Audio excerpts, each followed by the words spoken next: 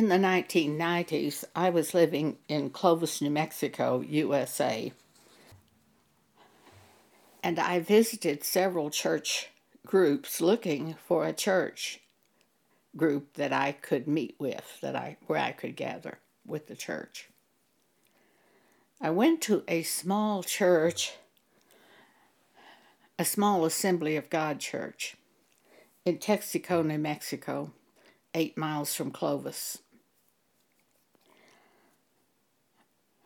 I had talked with the pastor beforehand. I thought maybe I could go to that church group. I walked inside the church building and immediately saw hanging on the wall on the right-hand side of the auditorium a picture which is used by people to represent Jesus, a photograph. It's that long-haired man with the robes. I was shocked.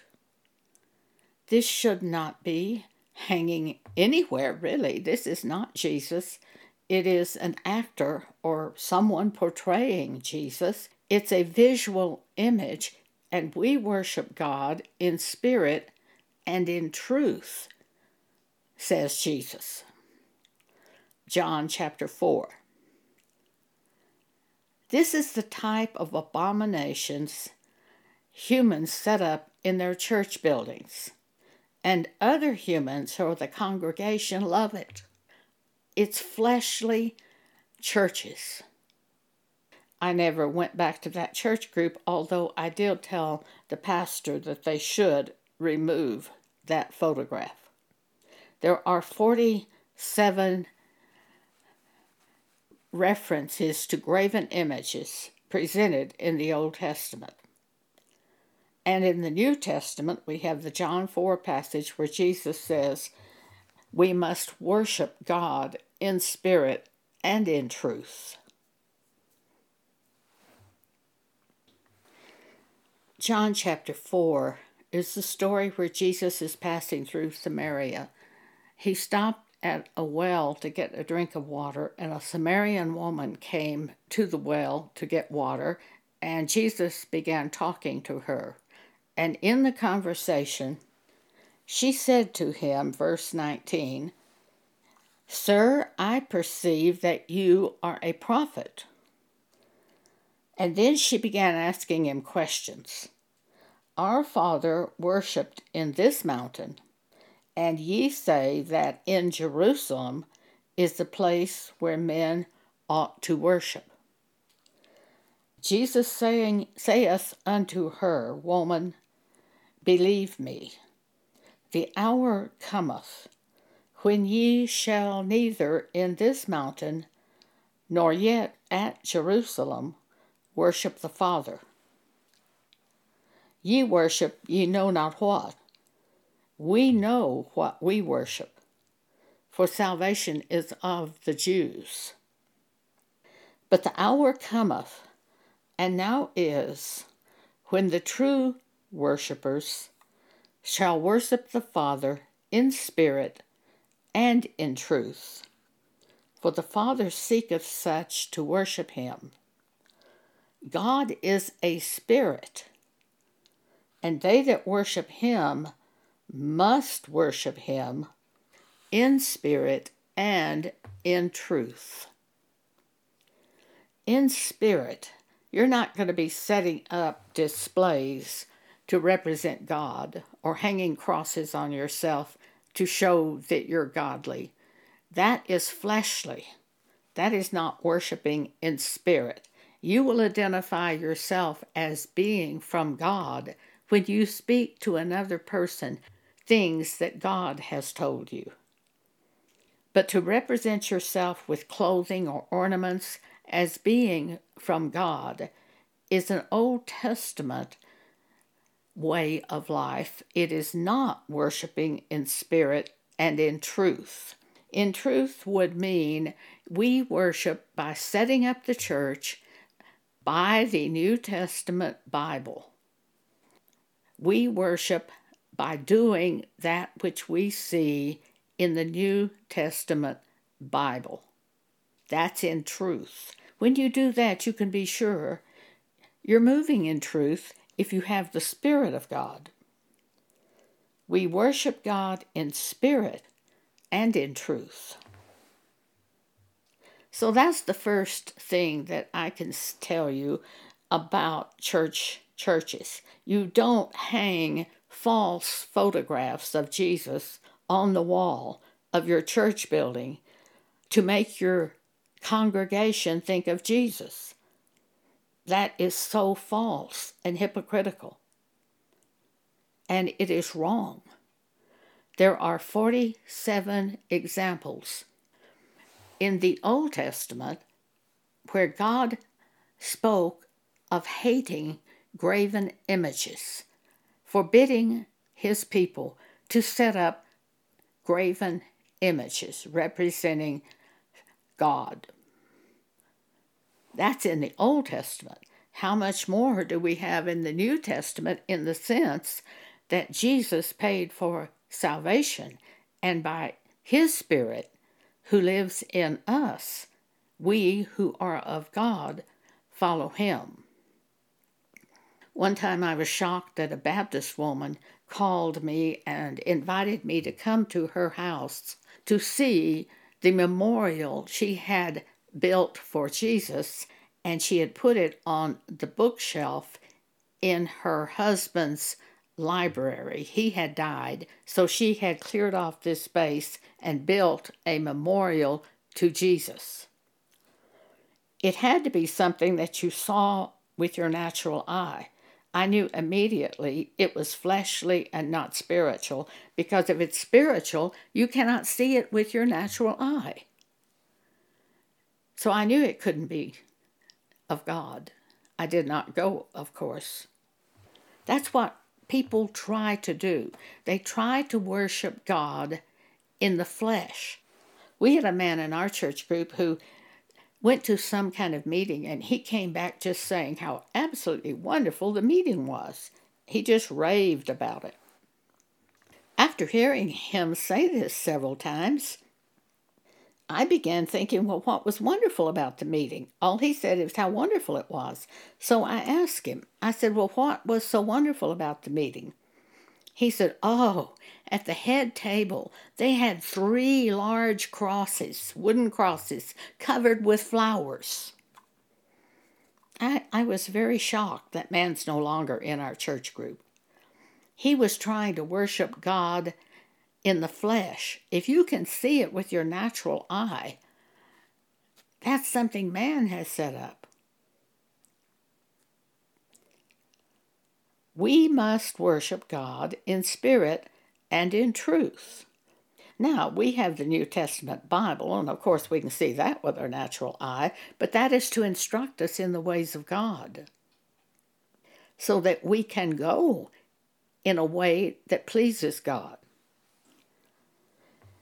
We have instruction in the New Testament Bible concerning how to set up your church group. It is in 1 Corinthians 14, verses 26 through 40. The first thing Paul says is this, verse 26. How is it then, brethren, when ye come together as the church, every one of you hath a psalm, hath a doctrine, hath a tongue, hath a revelation, hath an interpretation. Let all things be done unto edifying. I saw something similar to that years ago on a Wednesday night at a church group. They had on Wednesday nights something that they called testimonials. It wasn't a planned meeting. You just simply met, and the pastor would say, who has a word from the Lord? And one man would rise and give a testimony, then another, and then another. And it was exciting. I loved it. It was not anything like what we see at 11 o'clock on a Sunday morning at our churches. It was the Spirit of God showing the works of God. It wasn't something planned by men. So looking at this scripture again on how to set up the church. When ye come together, every one of you hath a psalm. Now, a psalm is also a prayer. We remember in the book of Psalm, David said, the prayers of David are ended. So a psalm might not be a song, but rather a prayer.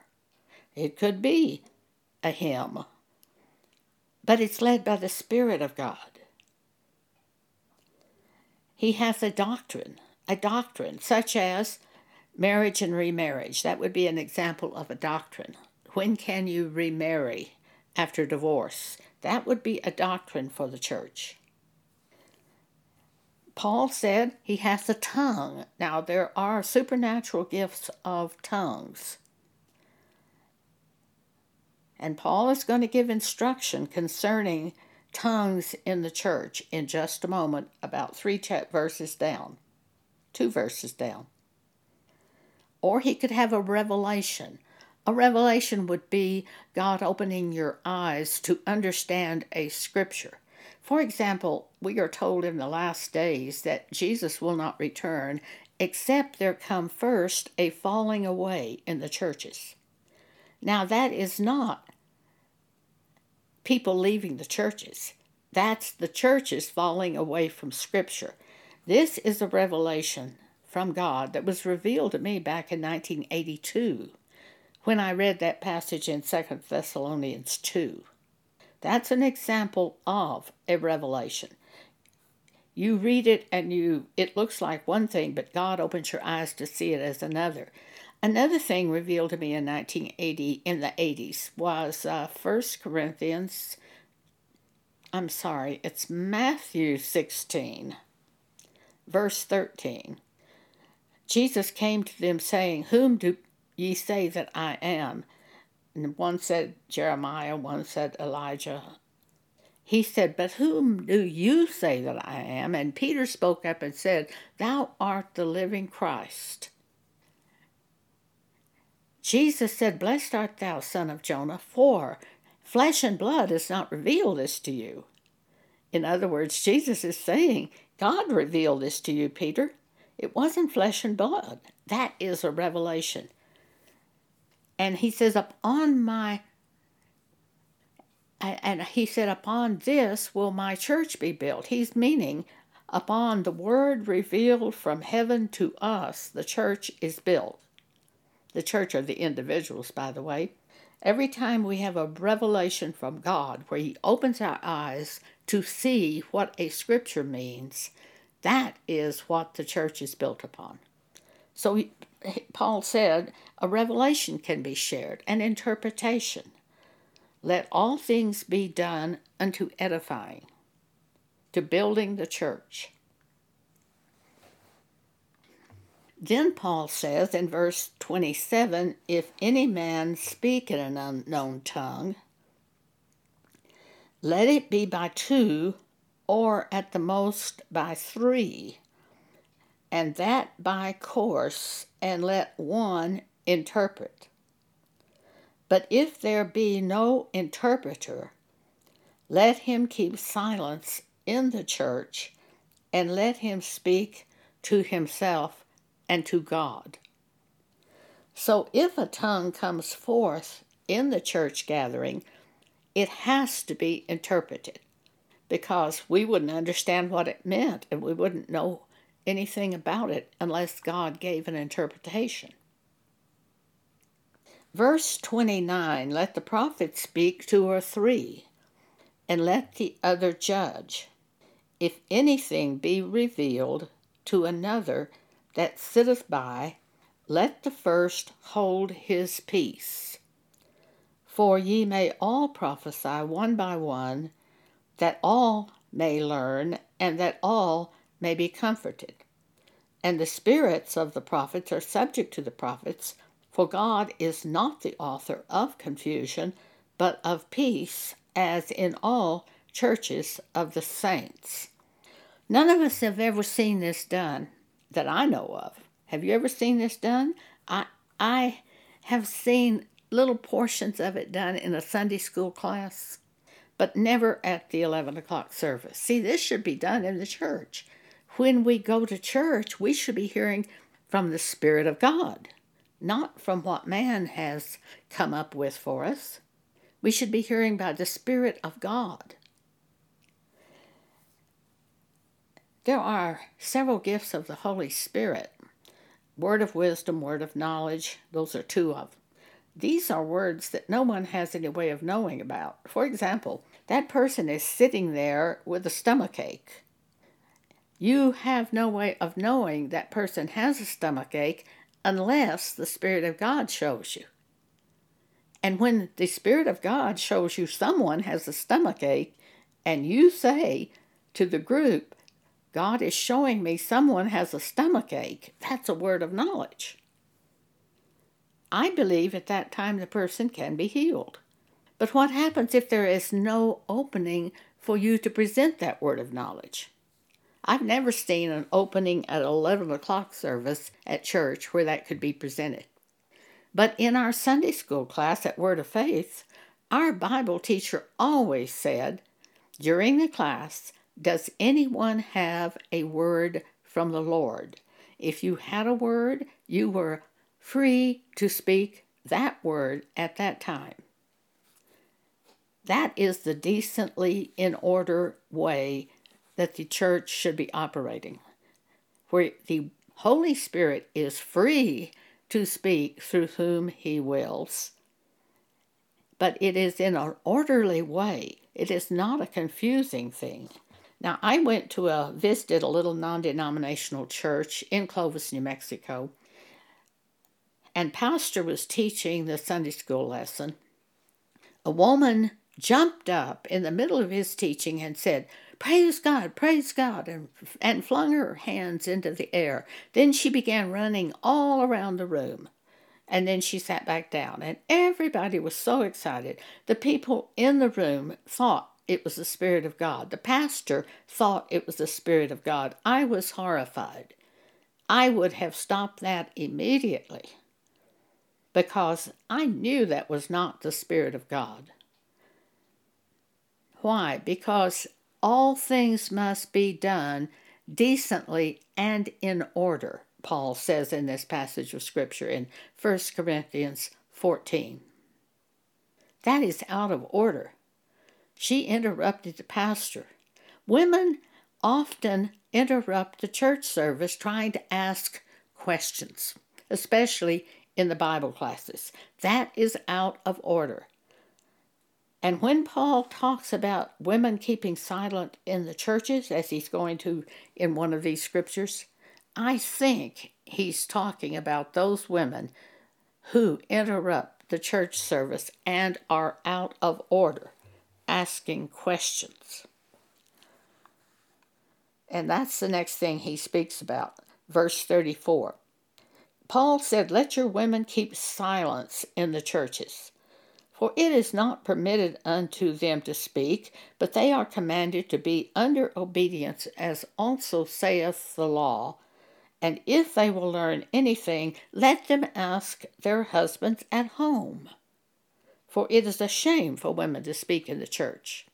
Now, I think this is what they were doing, is these women were out of control, asking questions. He said, let them, if they will learn anything, let them ask their husbands at home. It shows they were doing something that was out of order. One time God said to me, look at what these women were doing when Paul commanded them not to speak. And I saw it immediately when I looked at the scripture. I could just see them asking questions. Well, and he said, if you'll learn anything at home, if you will learn anything, ask your husbands at home. And if you don't have a husband, ask God. If you're in a meeting and you don't understand something, don't interrupt the meeting. Ask God at home. Then Paul said, What? Came the word of God out from you, or came it only unto you? If any man think himself to be a prophet or spiritual, let him acknowledge that the things that I write unto you are the commandments of the Lord. And I certainly acknowledge that. But if any man be ignorant, let him be ignorant. Wherefore, brethren, covet to prophesy, and forbid not to speak with tongues. Let all things be done decently and in order. And that's how the church was supposed to be set up when we gather in the church. What difference does it make? It makes a huge difference. Because if you set it up the way it is today, and Jesus appeared in the congregation, even he would be unable to speak to us the way it's set up today, because only approved men can speak. And it's got a little platform, and they sit on it, and often there's a railing to separate you from them. It's very controlled by men. It should be free for the Holy Spirit to speak through whom he wills in the gathering of the church. And then you would be hearing from God when you go to the church meeting. Many years ago, I had a dream where I went to a church meeting. It was a big church, had a balcony. It was completely filled. There were no chairs at all vacant on the lower floor. I went up into the balcony. There was one seat vacant in the balcony, and I sat down in that seat. It was behind kind of a support post which was holding up the ceiling. A woman in front of me in the dream she turned to me and said, "You can't see much from that seat." And I said, "Oh, there's never much to see in these places anyway." And there really isn't. Because man has planned the gathering of the church. First, you have all the music planned by man. It is playing often when you enter the church building. They are putting you in the mood. They are controlling you, entertaining you. And it seems very religious. But music that is really religious is from the heart. From the heart. And I think it's set up here where hymns are in order in the church, but not the way they're being done as controlling the audience, designed by man. I think this is very wrong.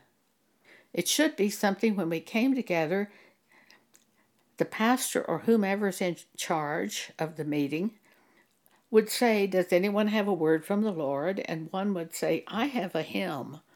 And they would start singing, and everybody would join them. I think that would be of God. But to have music planned out as it is today, I just can't see it. I can't see it fitting the scriptures at all. Now let's talk about the ministers set up for the New Testament church by Jesus himself. The New Testament church began with the resurrection of Jesus Christ. That's when it started, after he arose. Ephesians chapter 4. When he, Jesus, ascended up on high, he led captivity captive and gave gifts unto men. Verse 11. And he, Jesus, gave some prophets, some apostles, first apostles, and some prophets, and some evangelists, and some pastors and teachers, for the perfecting of the saints, for the work of the ministry, for the edifying of the body of Christ. He gave some apostles, prophets, evangelists, pastors, and teachers. Paul is one of those, given by Jesus after he arose. On the road to Damascus, Paul was out catching Christians to try to put them in bondage, sometimes to kill them, to bring them to the high priest. When Jesus revealed himself to Paul with a great light that was fallen from heaven. And then Jesus spoke to Paul and says, "Why do you persecute me?" And Paul said, "Who art thou?" And Jesus says, "I am Jesus. It is hard for thee to kick against the pricks." And at that point, Jesus put Paul into the ministry as an apostle. He was one of the first of the New Testament apostles appointed by God. Paul was not the last apostle. He was one of these described in Ephesians 4. When he ascended up on high, Jesus, he led captivity captive and gave gifts unto men. And he, Jesus, gave some apostles, some prophets, some evangelists, and some pastors and teachers for the perfecting of the saints, for the work of the ministry, for the edifying of the body of Christ. There are also elders and deacons given to the church, to the New Testament church.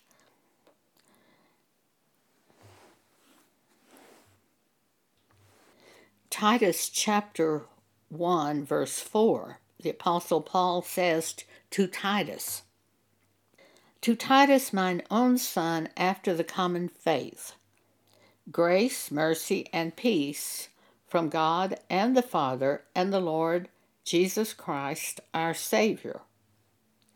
For this cause left I thee in Crete, that thou shouldst set in order the things that are wanting, and ordain elders in every city as I had appointed thee." And then Paul gives the qualifications an elder in the church must have. "If any be blameless, the husband of one wife, having faithful children, not accused of riot or unruly. For a bishop must be blameless." We can see by this Paul is interchangeably using the word elder and bishop. That's because they are the same thing. An elder and a bishop are the same offices with the same qualifications. They are not different. You could call the person an elder, you could call the person a bishop. Either one is proper. But a bishop must be married. He must have faithful children and demonstrate this to the church that he is able to rule over the church. "For a bishop must be blameless as the steward of God, not self-willed, not soon angry, not given to wine, no striker, not given to filthy lucre, to money, but a lover of hospitality, a lover of good men, sober, just, holy, temperate, holding fast the faithful word as he hath been taught, that he may be able by sound doctrine both to exhort and to convince the gainsayers. For there are many unruly and vain talkers and deceivers, especially they of the circumcision." In 1 Timothy chapter 3, we have another reference to elders and qualification of elders or qualification of a bishop. 1 Timothy 3, "This is a true saying. If any man desire the office of a bishop, he desireth a good work. A bishop then must be blameless, the husband of one wife, vigilant, sober, of good behavior, given to hospitality, apt to teach, not given to wine, no striker, not greedy of filthy lucre, but patient, not a brawler, not covetous, one that ruleth well his own house, having his children in subjection with all gravity. For if a man know not how to rule his own house, how shall he take care of the church of God? See, an elder bishop has to be the husband of one wife and have multiple children. You couldn't have a single man be an elder bishop, nor can you have a divorced man be an elder bishop. This just wouldn't work. At Word of Faith, our Bible teacher was an elder at Word of Faith. He was a divorced man with no wife. And one child, he had one child by his first wife. Well, he had not demonstrated at all that he could care for the church. Secondly, it was disclosed to me that he had a girlfriend when I questioned him about the girlfriend, and I point blank asked him, "Are you having sex with this girlfriend?" And he said, "Of course."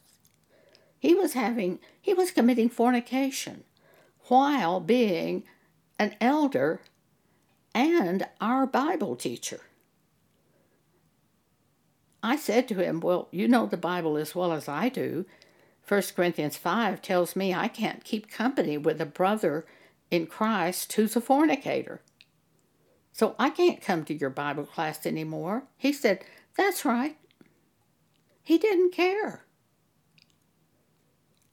Now that's the type of thing going on in today's churches. It should not be. It should not be permitted. If it's going on in your church, of course I would recommend you pray. I think you would have to leave that church. I don't think they will change. But you could go to the pastor and present it to the pastor. You could even present it to the pastor and elders if you wish to do so. But I don't think they'll change. I think they're Antichrist when that happens. And all you can do is leave them. Well, back to this passage of Scripture in 1 Timothy 3.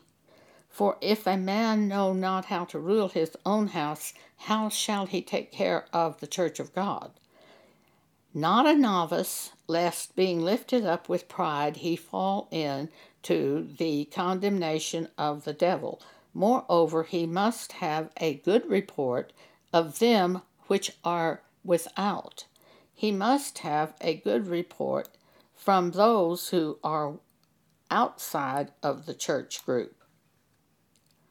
There was a Church of Christ elder that played bridge at the Bridge Center in Lubbock, Texas, when I was playing bridge. I one time said to the director, who's a Baptist, I said, "I can't believe they let that man be an elder at the Church of Christ." And she said, "Well, I can't either. He was so hostile. He wasn't friendly to anybody." That would be the report that I would give on the man. Moreover, he must have a good report of them which are without, lest he fall into reproach and the snare of the devil. That man died. He was old to begin with, but he died, and his wife died. Likewise must the deacons be grave. Now he's going to talk about deacons. Must likewise, let's look at that section. "Likewise must the deacons be grave, not double-tongued, not given to much wine, not greedy of filthy lucre, holding the mystery of the faith in a pure conscience, and let these also first be proved, and then let them use the office of a deacon, being found blameless. Even so must their wives be grave, not slanderers, sober, faithful in all things." When I moved to Clovis, New Mexico, a man who owned a concrete company did some work for me. He came into my apartment to visit with me. He tried to convince me that God knew we needed to have sex, and that we should have sex with each other. I went and got my Bible and read to him the passage of Scripture in 1 Corinthians 6, which says, "Flee fornication. Every sin that a man doeth is without the body, but he who committeth fornication sinneth against his own body." That Baptist deacon left my house, I never saw him again. Later, I heard that he had been doing this with other women about town. He was a deacon in the Baptist church. This is terrible. More about deacons, 1 Timothy 3:12. Let the deacons be the husband of one wife, ruling their children and their own houses well. For they that have used the office of a deacon well purchase to themselves a good degree and great boldness in the faith which is in Christ Jesus. Is there any time a woman can speak in the gathering of the church? Here is what God took me to show me the answer to that question. Acts 21. And the next day we that were of Paul's company departed, and came unto Caesarea. And we entered into the house of Philip the evangelist, which was one of the 7, and we abode with him. And the same man, Philip, had 4 daughters, virgins, which did prophesy. Prophecy is for the church. These 4 daughters would have to be able to speak in order to prophesy to the church. I believe women can speak in the church when they have a word from the Lord to speak. I believe they can speak in the church when they have a word of wisdom from God or a word of knowledge from God. I have to say I believe they could speak when they had an exhortation, when they had a revelation. I don't believe they can interrupt the gathering of the church in an unseemly manner. In the Old Testament, we have an example of Deborah. Deborah was a prophet. In the Old Testament, we did not have apostles. That's a New Testament term that Jesus brought to the church. When I read what Deborah did, I really see her doing the work of apostle prophet, of both offices, because Deborah sat under the palm tree of Deborah, judging the nation of Israel. They came to her for judgment. It says, and Deborah, a prophet, the wife of Lapidoth, she judged Israel at that time. And she dwelt under the palm tree of Deborah, Ramah and Bethel in Mount Ephraim, and the children of Israel came up to her for judgment. This is in the book of Judges, chapter 4.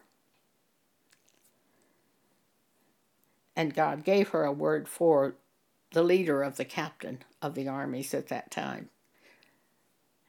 And he said, well, I will go fight. She told him to go fight this Sisera. He said, I will do it if you'll go with me. And she said, I will go. So she went with him to battle. But the judging part is what God has shown me that apostles do.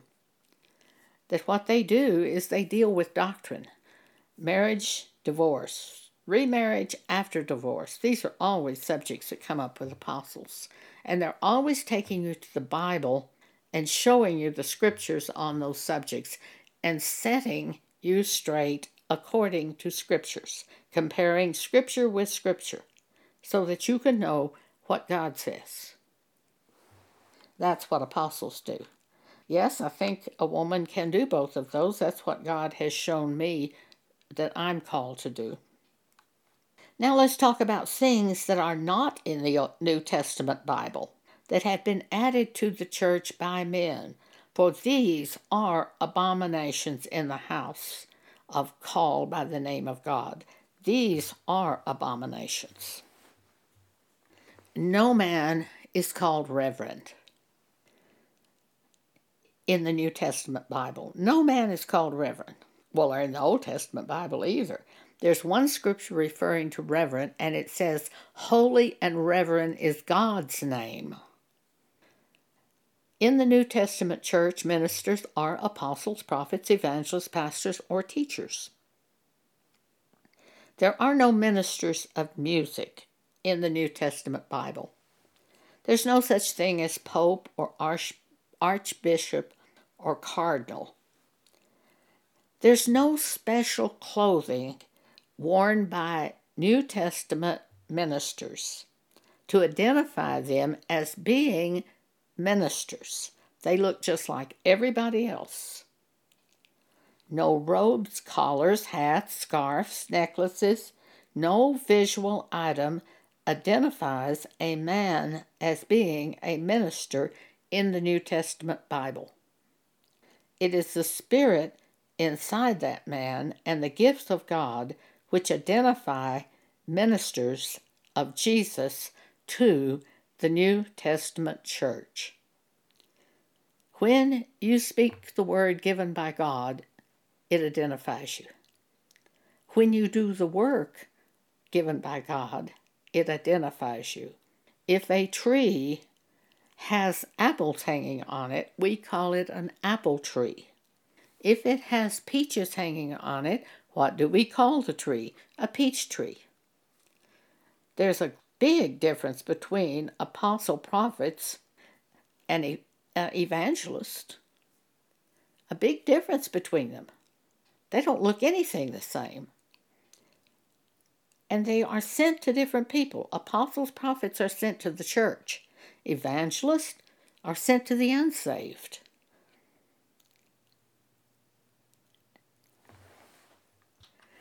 Concerning this thing of having some other human recommend us as a minister, the Apostle Paul said in 2 Corinthians 3, verse 1, do we begin again to commend ourselves, or need we, as some others, epistles of commendation to you, or letters of commendation from you, in order to speak to other people? Do we need these to show that we are ministers? And he said, no. He said, you are our epistle, written in our hearts, known and read by all men. For as much as ye are manifestly declared to be the epistle of Christ, ministered by us, written not with ink, but with the Spirit of the living God, not in tables of stone, but in fleshly tables of the heart. In other words, I work with a certain person, they listen to me, they speak, they are shown to be an epistle written by me by the Word of God. I don't have to bring you papers from a church group telling you that I am an apostle prophet. The work itself identifies what I am for those who are able to see. The work shows you. Do you see me correcting the church? Well, all the time. Why? Why would I do that?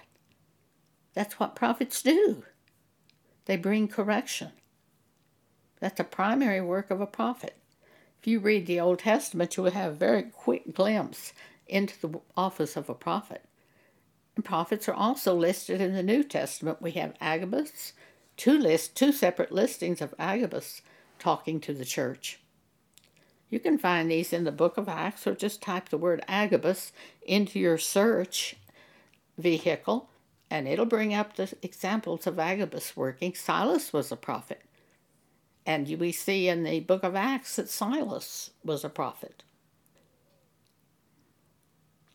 2 Thessalonians chapter 2, Paul talks about Antichrist in the church And Paul says, let no man deceive you by any means, for that day of the Lord shall not come. Jesus will not return, except there come a falling away first.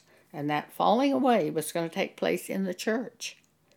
It was going to be churches falling away from Scripture. And when they did that, it allowed Antichrist to surface among them.